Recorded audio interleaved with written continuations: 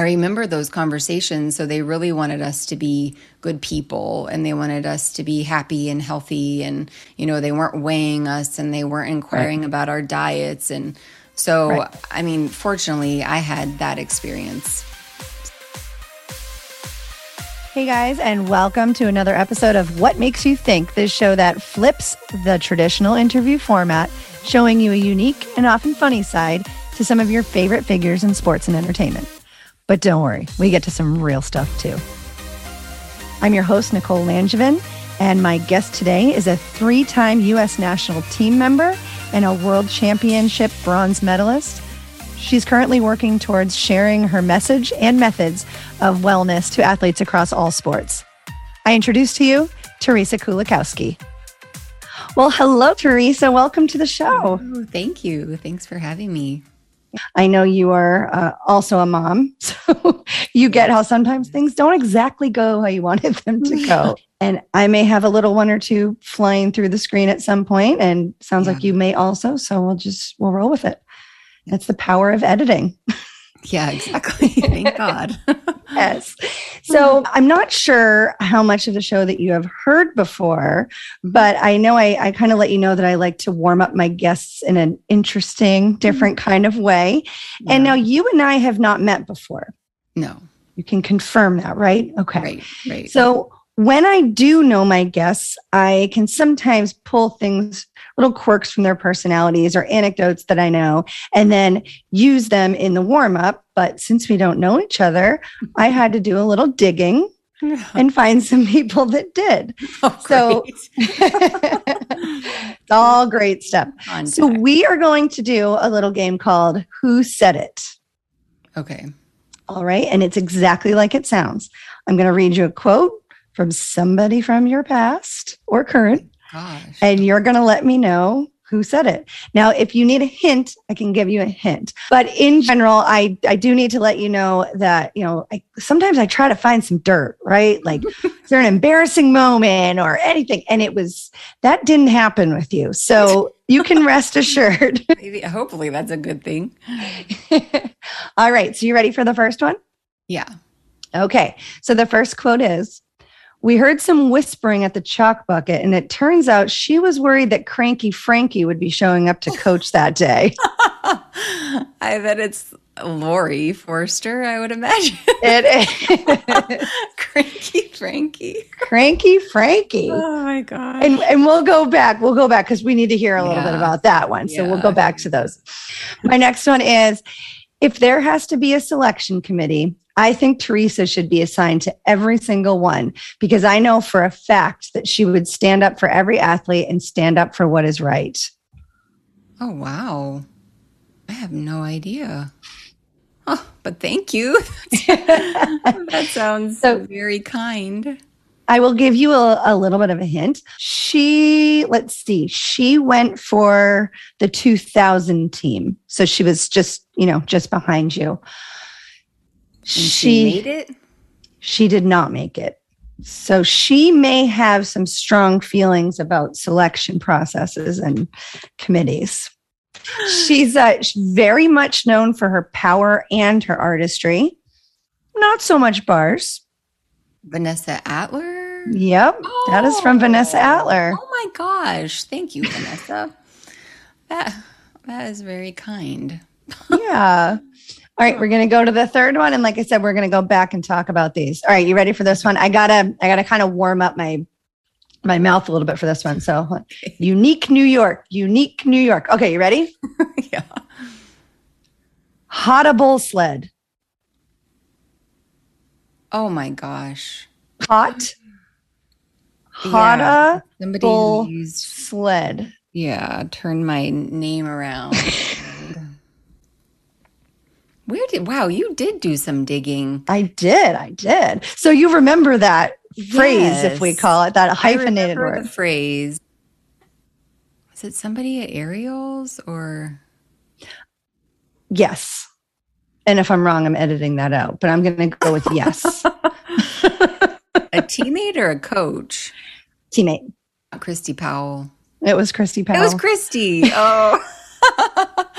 Okay. She and I just recently reconnected. That was really nice.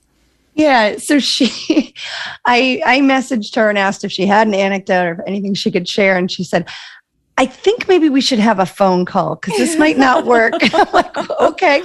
So doctor, and I'm like, I'm so glad this is over a phone call because if you had messaged me hot a bull sled, I would have gone, what is wrong with you?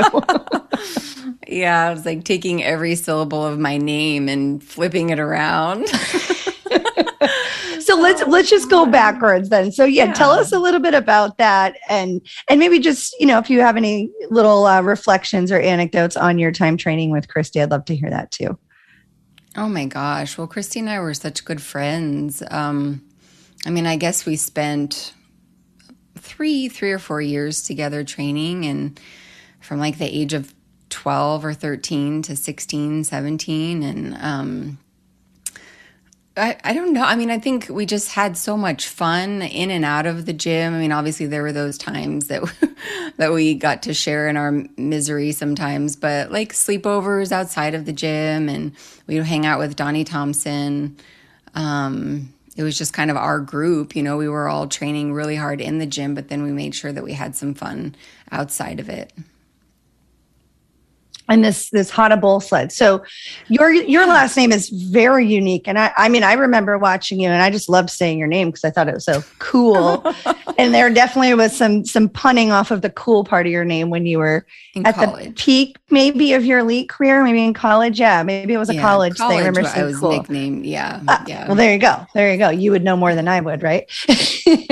So I love that. And I love you hear something like that and you're like, only somebody that you have a close relationship with can come back with something like that, right? You get this and it's like, wow, they spent a lot of time together. For sure. Right?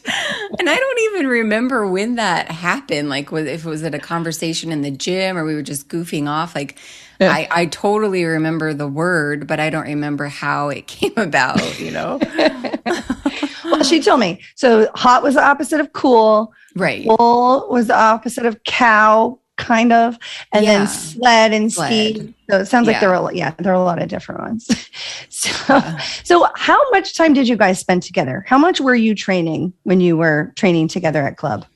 Do you even remember? Training for Olympic trials, we had compulsories back then. So we had to train 8 different routines. And so we had 2-a-days, I think 3 days a week. So we were in the gym like 2.5 hours in the morning. And we'd go back for 5 in the evening. And then on Tuesdays and Thursdays, we trained for 5 hours. And I think Saturday, 5 hours. So do the math. I don't want to do the 21. Math. Yeah, it's a lot. Yeah, it's a lot. Yeah. All right, so let's go backwards. Let's go backwards to this Vanessa Atler comment. So if there are to be a selection committee, I think Teresa should be assigned to every single one because I know for a fact she would stand up for every athlete and stand up for what is right. So what does that make you think when you hear that? Well, it makes me feel so good. I really, really appreciate that. And I think Vanessa understands that the process can be so painful. And if you don't make the team, it's going to feel unfair in some way. And so I really appreciate that she values my honesty and hopefully authenticity and the desire to do what's right, for the athletes, having been through it myself. And yeah.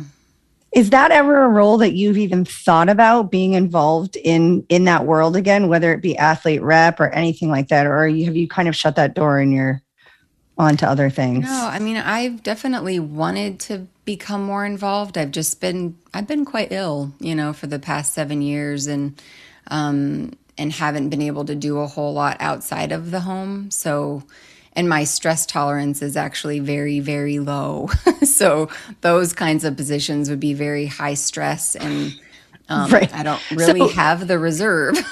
So you're saying dealing with the hardest, most intense sport in the world and then having to crush people's dreams is not really suitable to your lifestyle right now. Exactly. I hear you. Might take a toll. Yeah. But I would love to be involved in the sport in any way that I can. And if I had my health, my God, I would do it in a heartbeat. Yeah. All right. So let's go back to this cranky Frankie comment. I love that she, I was very grateful that she submitted that because I don't know her. I just kind of took a stab in the dark and said, hey, but again, I think that's a testament to you. You know, she called you T and she just said, you know, she's so glad that you're being highlighted. So can you tell us a little bit about that? I think I had just learned that his middle name was Franklin, and he was kind of in a bad mood that day, and I didn't talk that much back then. I was very quiet and didn't really speak up and just kind of did my job. And for whatever reason, Tom was in a bad mood. And I think maybe Lori and Michelle Dussert, we were like away from him. And I, made some kind of comment about, oh, there's cranky Frankie again. And they were both like, what? What did she just say? Cranky Frankie. So that was. So it sounds like that was probably like one of the most risque things you've ever said, from what I hear about you. Maybe back in the day, hopefully I'm a little more vocal now, but yeah. So just thinking about your training, and this has nothing to do with where you trained or you personally or who your coaches were, but I like to ask this of athletes that were during your era. There's kind of a assumption when you think of elite athletes and elite training in the 90s, what that was like. And there's this kind of, and now I was not an elite, so I'm not speaking from experience. I was a level 10. I was outside that world, but I was so interested in it. So I would listen at camps and clinics to coaches talking, and I watch the background when I was watching it on TV because I just really wanted to know, how did you guys do that? What was going on? What was behind it?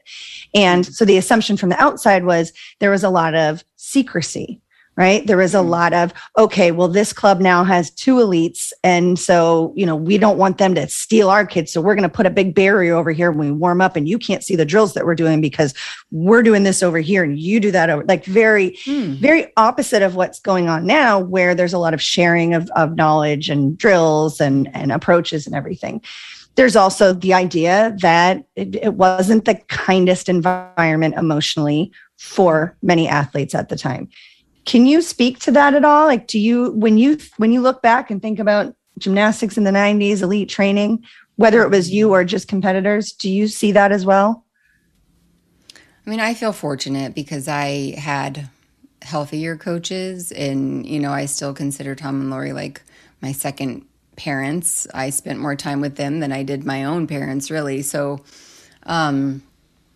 I think I was fortunate in my experience. I definitely think that the culture was not healthy in some ways, and there were definitely gyms that I knew of that were maybe verbally, emotionally abusive. But quite honestly, I kind of just did my thing.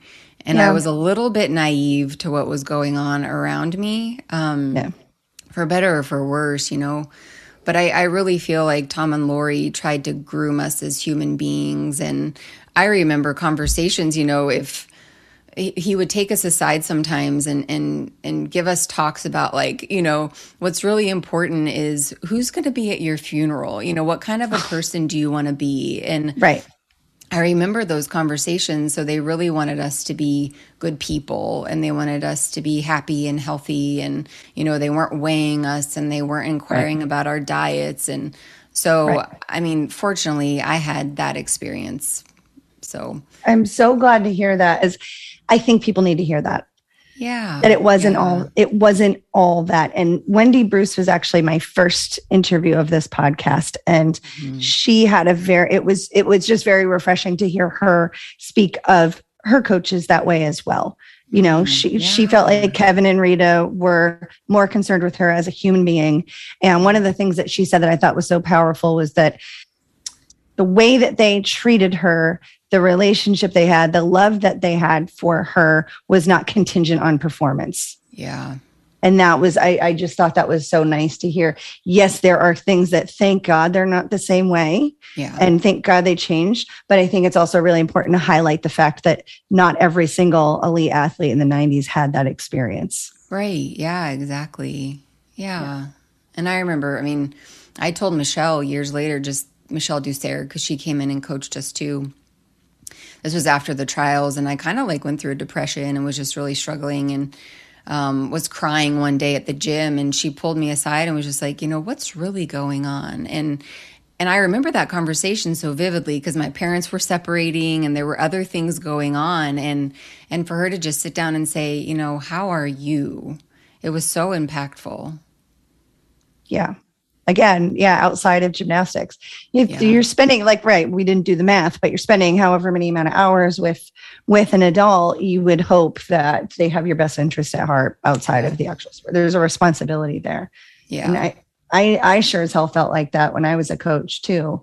Just that, you've got other people's babies and the hours that they're normally home getting these lessons or getting these messages, they're getting it from you. So I'm really glad that you had that experience. And I know that as far as your elite career, maybe you didn't end where you wanted it to end, but I'm glad that the journey was a positive one.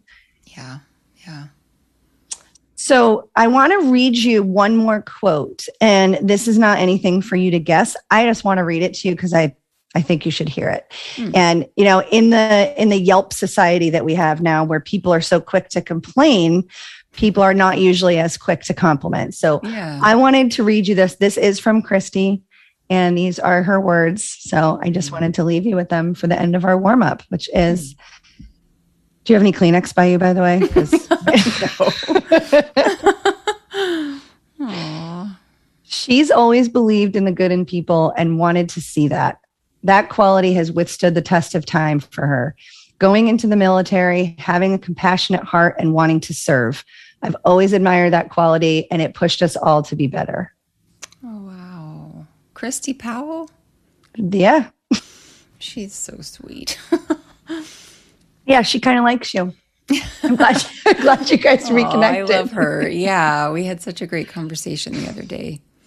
She actually also had an interesting anecdote, and she was talking about that quality in general. But when you were younger, you were just kind of expected that adults and people around you were doing the right thing.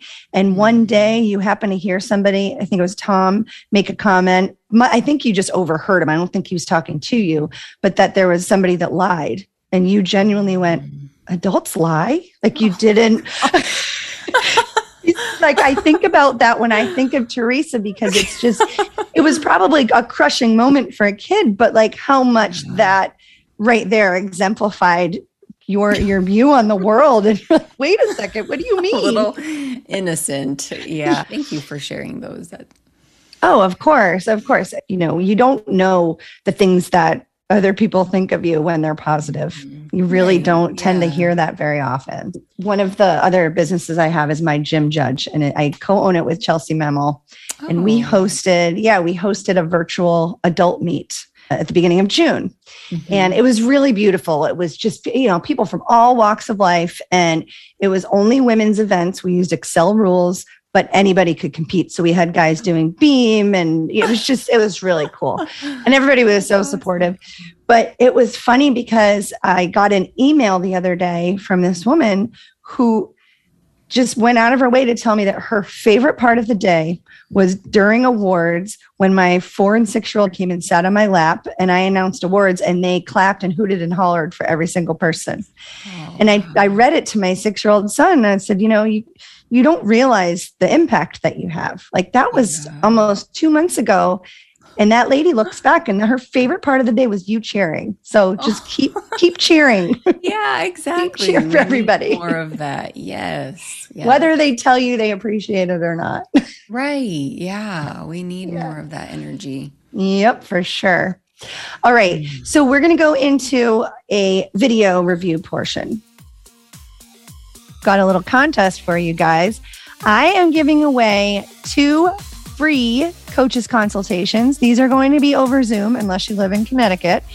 The way you can participate is by going on Twitter and letting me know who is your favorite guest so far on this show. When you do so, please make sure to tag at YouThinkPod and use the hashtag YouThinkPodContest. 2 winners will be randomly selected on September 1st and will receive a free coaches clinic on one of the many topics that I offer, from technical to philosophical to artistic to management to anything gymnastics. Let's leave it at that. All right. I can't wait to see your responses, guys. This episode is brought to you by Creatively Disruptive, the marketing team behind your team. They can help you strategize and execute marketing campaigns to help your business thrive. Check them out at creativelydisruptive.com. You can also join the Gymnastics Marketing Facebook group. It's an absolutely free resource. And when I say resource, that is an understatement. There are countless resources within the group of helping business owners to support what they're doing, support what they've gone through, and help them improve. So check out that Facebook group. This episode is also brought to you by Cornerstone Traveling Conventions. Bring the coach's education to you. Gym owners, you're going to love this. You can erase the costs of all travel expenses that you would normally incur sending your coaches to coaches education events. Instead, the convention comes to you, and your coaches will be educated on everything from preschool to team and everything in between, as well as business tracks. If you're interested in bringing a Cornerstone convention to you, you can send an email to Cornerstone Conventions Gym, GYM, at Gmail. Again, that's Cornerstone Conventions Gym at gmail.com. Let them know you're interested and get your staff moving towards motivation and education. So okay. I am going to play a few different videos for you. I'm going to turn the volume down on the videos, and I just want you to reflect on what it is that you're watching. Okay. All right. You see this? Yeah. Okay. Yeah. Here we go. This is me doing uneven bars at the 1996 Olympic trials, the optional competitions. This is my optional routine. Did a Tkachev straddle back, which we don't often see anymore. Bars are too far. And a straight body handstand that we don't see very often anymore. Yeah. A Higgins. And so I was supposed to do a Jaeger half there. He had taught me a skill called a Jaeger half, and I was a little bit off. And then blind change double front. Get the rise on that double front. That is not a scary one. Sometimes they're scary. Yours was a piece of art, I have to say. So nice. Thank you. So, all right. So a Jaeger half. So were you going to do that piked or straddled? Straddled, yeah. Okay. So it was a Jaeger. Yep, Jaeger. And then you catch in a mixed grip. Mixed grip. And then just, and that, back then you wouldn't get a deduction if you kind of swung and then regripped. So yeah, but I remember being just slightly off. So I just did the Jaeger, normal Jaeger, and then kind of a half turn and kept going. Yeah. But it's funny because I don't remember, I was so in the zone in that competition that I don't really remember the routine. So that was day 2. Yep. Right. So going into that meet, now, by the way, little side note, I was wearing khaki shorts and a polo shirt and running scores during that meet. It was in really? Boston. Yeah, Boston. That was a cool city. Yep. So I remember that vividly. And so did you, we look at the teams now and it's like, okay, you kind of know, or you think, going into that one, it was still a 7-member team. Mm-hmm. Did you guys go in feeling like you had all the information and knew exactly what you needed to do? Or do you feel like there were things left to the powers that be and you were just like, I'm just going to do my gymnastics and see? Like, was it laid out for you? I don't ever remember thinking about a selection process or anything like that, because I don't think there was a selection committee in 96. I think 2000 was, Again, I was kind of naive, which was probably good. I mean, thank God we didn't have social media and things back then, because we just got to focus on our gymnastics. And I mean, we spent months prior to the trials reading mental toughness training for sport. And I felt so mentally prepared going into that competition. And after falling on day 1, I fell on beam, the forward roll, I fell on that, which was actually a harder, it's harder than it sounds. It is. Yes, that was your a hard spine's got to be. Yeah, and you roll up over your shoulders, so you kind of go off crooked. Yeah. So yeah, but I think after falling the first day, I just went into the second day thinking, I have nothing to lose. I'm just going to put it all out there. And And it was really one of those zone performances where it was just like, okay, I have my mental cues, let it go. And at that competition, because so I do, when I do consultations and a lot of stuff I do, I like talk to parents as well.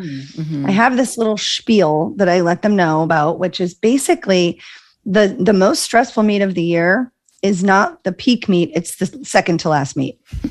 So for level 10s, it's regionals. For level 8s, it's getting to regionals. So it's states. For compulsories, it's sectionals, because they want to get, once you get there, that's the after party. It's that second to last meet. And so I talked to them about, they want to know, and this is for parents, what are we getting out of this sport? If only 4 people go to the Olympics every 4 years, and if there's only a certain amount of spots for scholarships, what else is my kid getting out of this besides a good workout, right? Right. So I talk to them about the second to last meet of the season, and I tell them, your kid every single year stands at beam and waits for the judge to give them the signal at their second to last meet of the year, knowing that everything they've done and everything they might do after this is dependent on this moment.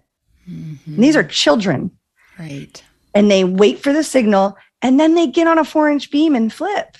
Yeah. I don't know many adults that can withstand that sort of pressure or the training that is involved to get to that point. So that's what your kid is getting out of gymnastics. Right. But I say that, and with the consultations, when we're talking about, where should your season peak? Your kid should peak at the second to last meet.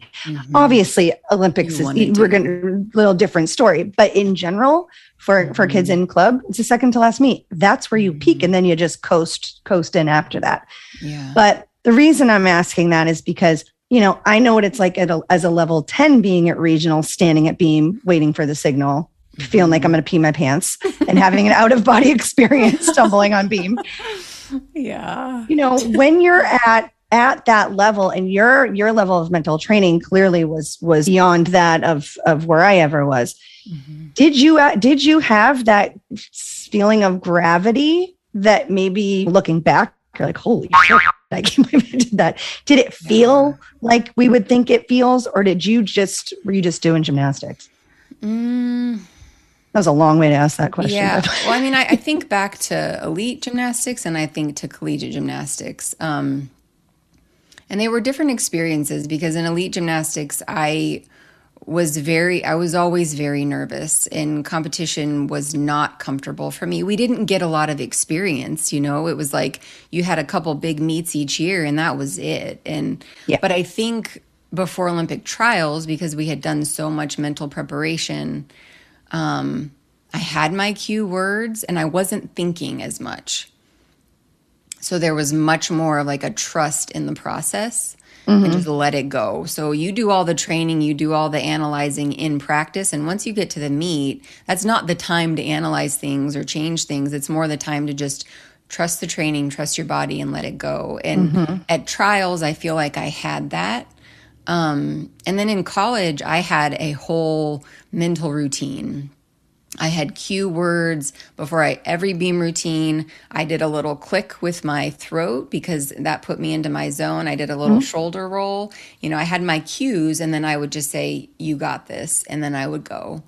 So, I think the mental training piece was just huge, and being able to not feel like the weight of the world is on your shoulders before you mount in front of thousands of people. Was that the Forsters that did all that mental training with you, or was that a systematic thing? That was Tom and Lori. Yep. We would do it after our morning practices. We read through the book and we would talk about it, and nice. That's so important. Yeah. So we're going to take you back a little bit. Okay. It's fun. Oh, good. It's supposed to be fun. It's fun remembering what my body used to be able to do. Oh my gosh. All right. So what is this?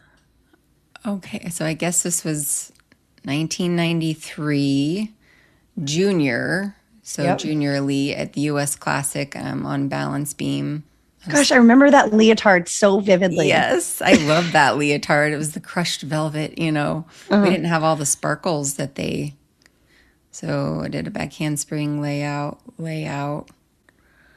Oh, my back was so flexible. Your back was very flexible. Yes. That's maybe why I had back problems. No. So I actually had to take out straddle jumping about a year later because I tore my hamstring. So this was probably like the last beam routine that I did a lot of straddle jumps. You got some height on that front aerial. Thanks. Yeah. It's like extra floaty. And I did two series in this beam routine. So back handspring, 2-foot layout, 2-foot. Preparing for my dismount. Full turn was always like a little nerve wracking. Oh, the full turn. I had to wobble on my full turn more than most. Oh, you're not alone. So how old were you there? Double back. And I'm sorry, I got to back up for a second. Look at the landing mat. That is what is that? 4-inch hard mat on top of a basketball court. I don't know if we had sting mats. I don't think we had sting mats. We didn't put, one mat. Like, ow. How is that okay? Ow, exactly. Oh my gosh. I stuck it.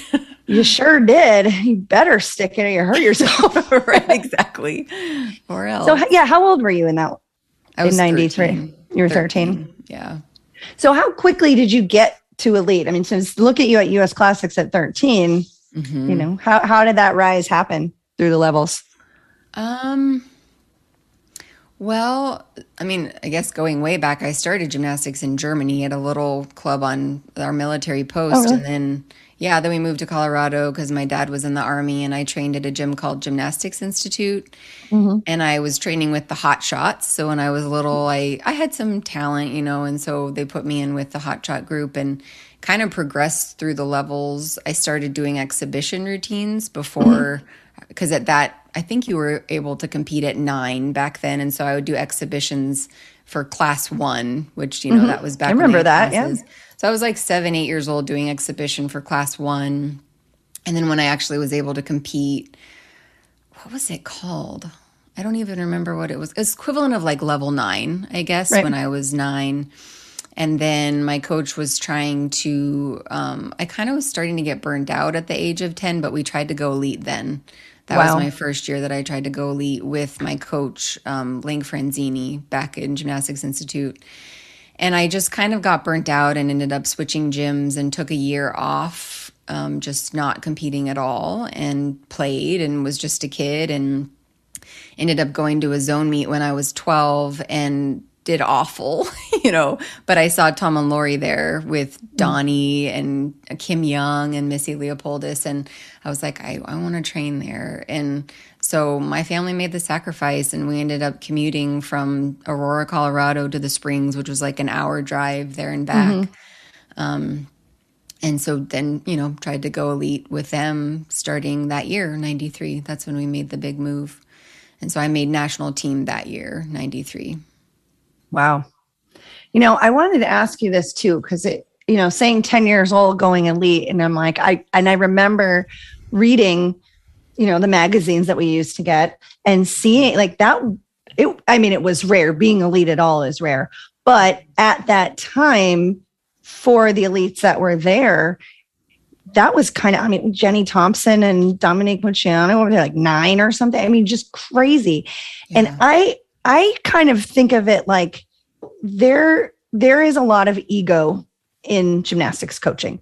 Not that every single gymnastics coach has an inflated ego. I'm never going to say that because it's how we started, right? We're talking about that, but it does exist. And from an outside, what it looks like to me was that when the minimum age for the Olympic team was 14, coaches heard that and thought, okay, so my kids should be elite by 10. So like they heard 14 minimum age as, well, then that's the age. If you're older than that, then you failed. Right. Like 16 is old. Like I need 14, right? Because that's what the rules say. And they never said you couldn't be older than 14, but it's for some reason, it was like everybody was rushing to get these kids into elite by 10 years old so that they could peak at 14 just because they wanted to have the youngest kid on the team. And then it changed to 16 and you could kind of see a little bit of slowing down of the process. Thankfully. Because they always had the time. You could always wait till they were 16, but we wanted to be the first and the fastest.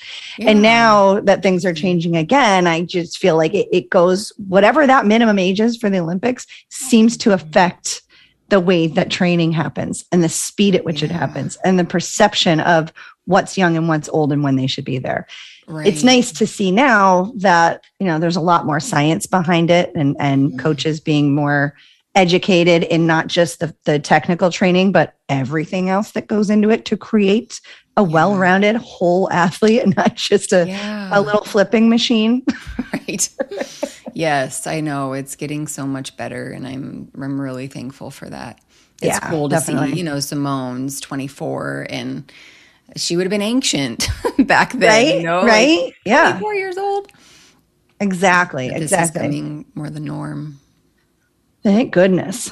All right, we've got one last one here, and we're going to shift gears. And what I'm really curious about here is the feelings that you had in those first two videos, which were obviously different. One you were 13, when you were 16. One was you're just entering into the elite world, and one is when you're at the big show, Olympic trials. I'm just curious, watching this next one, what kind of feelings it evoke, and if it's a lot different. Okay. Have you seen this? Yes. Oh my gosh. Oh, I loved your hair so much. Thanks. I remember being like, I wish I could do that and look that cute, but I can't. See, that was my little shoulder roll. Yeah. Mm-hmm. So, I mean, watching it now, it's emotional for many reasons, because I miss a healthy body. And I have a deeper appreciation for what I was able to do back then. It was just kind of the norm. This is just what you do every day. And watching it now, it's like such an appreciation for what I was able to do. And I choreographed this beam routine, so it was kind of my own. I could perform it the way that I wanted to. And I wish that I could still flip. So that series right there, handspring layout, was that something that was that pretty simple for you, considering that you were doing hand lay for so long? Like, did you get to have that feeling of like, I'm going to go to a meet and I don't have to do the hardest, newest skills that I have and worry about making them? Like, did you feel like you got to kind of step back and do the ones that your difficulty was still huge because you had gone so far? Did you feel that? Yeah. Well, and I also, that hamstring injury that I had that was so awful, I couldn't do layout anymore because it would really yank on my hamstrings. So I switched to the two handsprings to layout, step out. Did you go into this beam routine feeling like I'm going to hit this? Or did you go in feeling like, I hope this works out? I did. I felt really confident at this meet. This was NCAA team competition, which was a very bittersweet moment because I won the all-around this meet, but our team didn't advance to the Super Six. So I was the last in the lineup here, and we had 2 falls before me. And so I knew that I had to hit. But I had my routine, I just had I knew I could go up there and do what I do in practice every day. What a great feeling is that, It was, after all those years of the stress of having to do your hardest stuff in the moment and then to be able to go, okay, I got this. That must be just so much more enjoyable. And I could do more dance, and dance was always my kind of expertise. And so I could move my body and express in the way that I really, wanted to without having to throw so many skills. Even what you were doing was choreography wise was not super complicated and avant-garde. It was just so polished and nuanced. Thanks. And that's, to me, that's why you stood out so much. It was just this, I think nuance is the word that I keep thinking of when I watch you do beam and floor. Yeah, so pretty. So there's this thing, and I don't know if it was in this routine, that's why I paused it. But there was a routine I saw where you're sitting in a double stag on beam, like sideways. And you do movement sitting on the beam in a double stag, which again doesn't sound like, so what? But it's like things like that, just taking the time to explore what could be just a simple movement or a pose was what I think elevated your artistry as well. Oh, thank you. Boom. And then the dismount, and I had to hold on to that landing. Oh, you look so happy. I was. I mean, we were performing in front of, 10,000 plus people, and there's Megan giving me a hug, which she was always there, at the end of all of our beam routines to support us, whether we fell or hit it, Yeah. Oh, that's awesome. Yeah. Oh, that really brings back special memories. That was a great competition. Another zone performance, where it was like, I don't remember much about it. I just kind of put things on automatic. Yeah. Well, it's nice to see just being able to enjoy and kind of reap the benefits of all your hard work and the ups and downs, because that's what brings you to where you end up. Right. So, all right. So I just have a couple other questions for you. One thing I wanted to ask you was, are you following gymnastics right now? Yeah, you do follow it. Yeah. So what did you think when Tom got named to that role? Is that something that you ever expected for him to do? Oh my gosh. No, I didn't really expect it. I was very happy that he did. I mean, Lori's like a mom to me, and so we were keeping in touch, and so I kind of knew that there was talk about it, and then when he decided to take it, I was like, this is really good. I think this is going to be good for our sport. He has so much experience, both as an elite coach, as a clinician, and then he also doesn't have his own athlete right now. So he can kind of take that broader perspective. And I know what they're like as people, that they are just genuinely good people. And that's what we need to kind of bring our sport back on. Yes, think. Yeah. So I'm really happy about it. And he's very open to learning new things and changing whatever needs to be changed to make it right. Yeah. That is not a role that doesn't come without scrutiny. And I think no matter what you do in that role, it's, and there is a saying though, you've made it when people complain about what you're doing. Right. Right. Exactly. So. Yeah. And people just want to complain these days. And it's easier to do on social media because, you don't have a direct contact with that person. It's just like, I can blast this out and it's not to their face. So, yeah. Well, if things change for you, I think you would be such an incredible asset to the new culture that is hopefully continuing to grow with our sport in this country. And, just with your experience, but also I see the stuff that you're doing now with wellness, and that's the stuff that was missing. And you can be intense. You can work your ass off. You can even have a coach that pushes you maybe a little more than you think you can handle, because that's where you're going to get outside of your comfort zone. So all of that stuff, you can have that and also be incorporating wellness into what you do. Yes. And I think that's what needs to change, is that people are so scared of, well, we can't be too nice because then they're not going to work. And it's like, they didn't become elite athletes because they don't have a work ethic. Like, let's relax. Yes, exactly. They burn out because they don't have the wellness aspect. So it's a buffer. That's why I'm trying to bring things like, mindfulness practices, meditation. It's a tool. It's not a cure-all. It doesn't fix everything, but it's a tool that's very, very powerful. And it's that buffer because, in gymnastics, there's no way around the judgment. There's no way around the criticism. And we begin to internalize it. And so if we can train our mind in a way through mindfulness to be a little bit less critical, maybe even if it's just outside the gym, it's like, it's this buffer that we have. Yes, absolutely.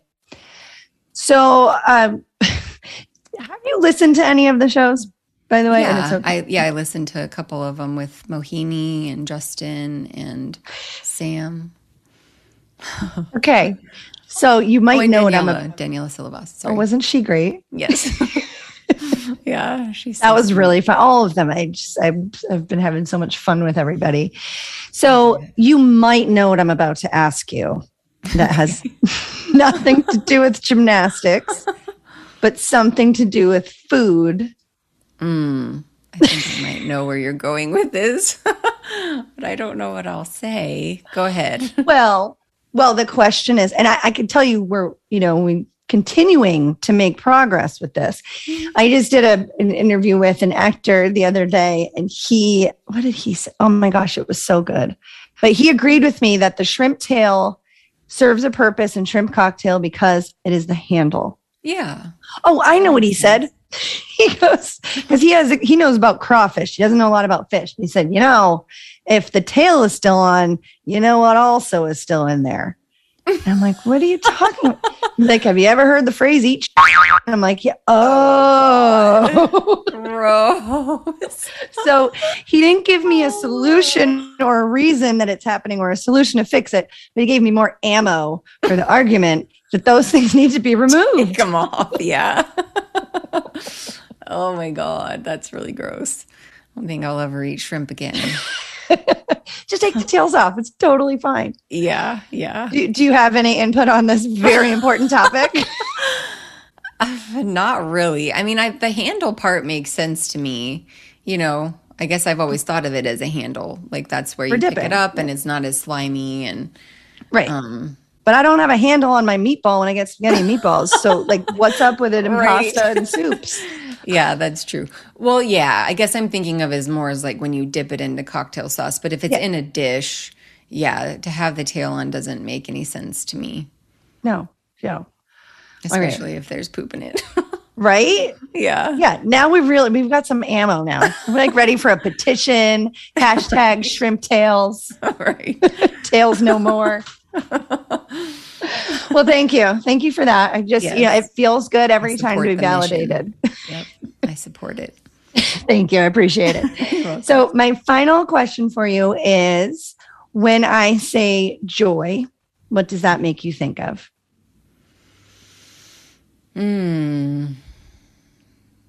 It's really, I think it's just the feeling in my body of a freedom of expression, a safety, and connection with people that I love, friends, family, and nature. So it's a very deep, nourishing connection that's safe. Nice. Yeah. Awesome. Thank you for that.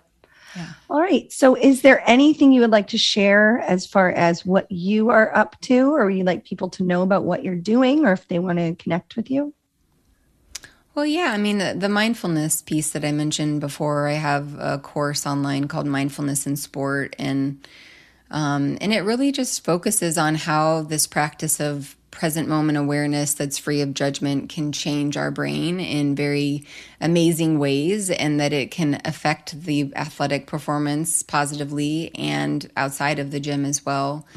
So, and I love doing one-on-one consulting with athletes. So, if there's any athlete in need of that, I really think that the practice of mindfulness and meditation can be powerful tools in both performance and in overall health and well-being, just kind of like healing the relationship with ourself.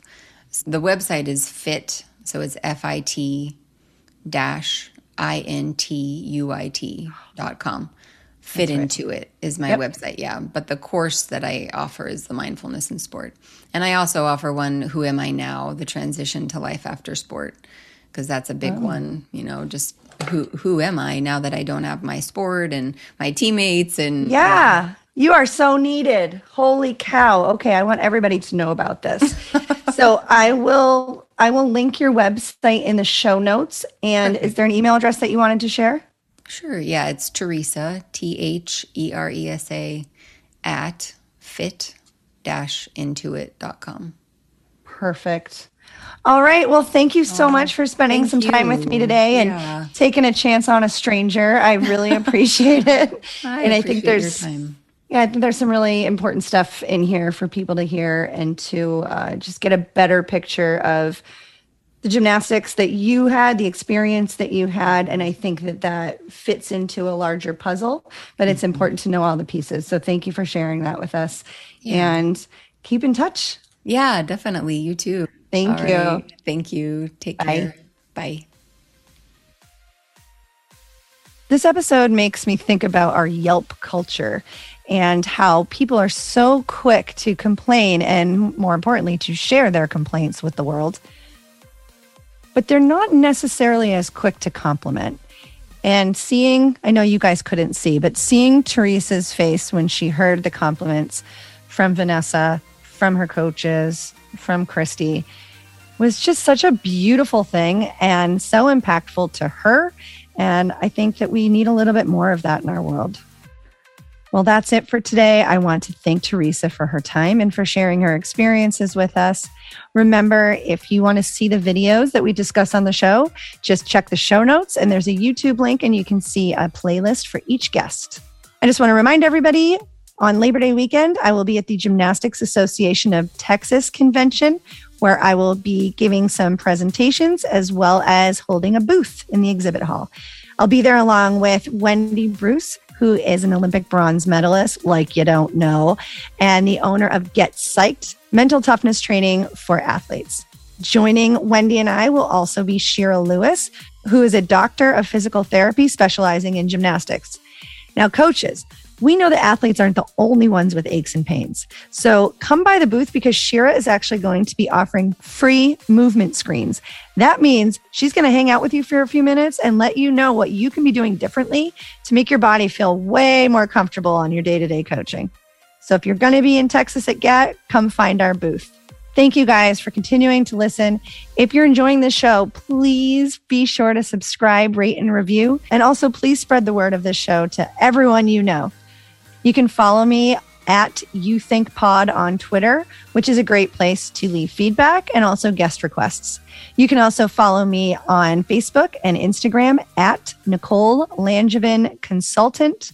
And if you want to keep up with the events that I'm involved in, you can go to precisionchoreo.com/registration. Thanks again, everyone. And until next time, keep thinking outside the box.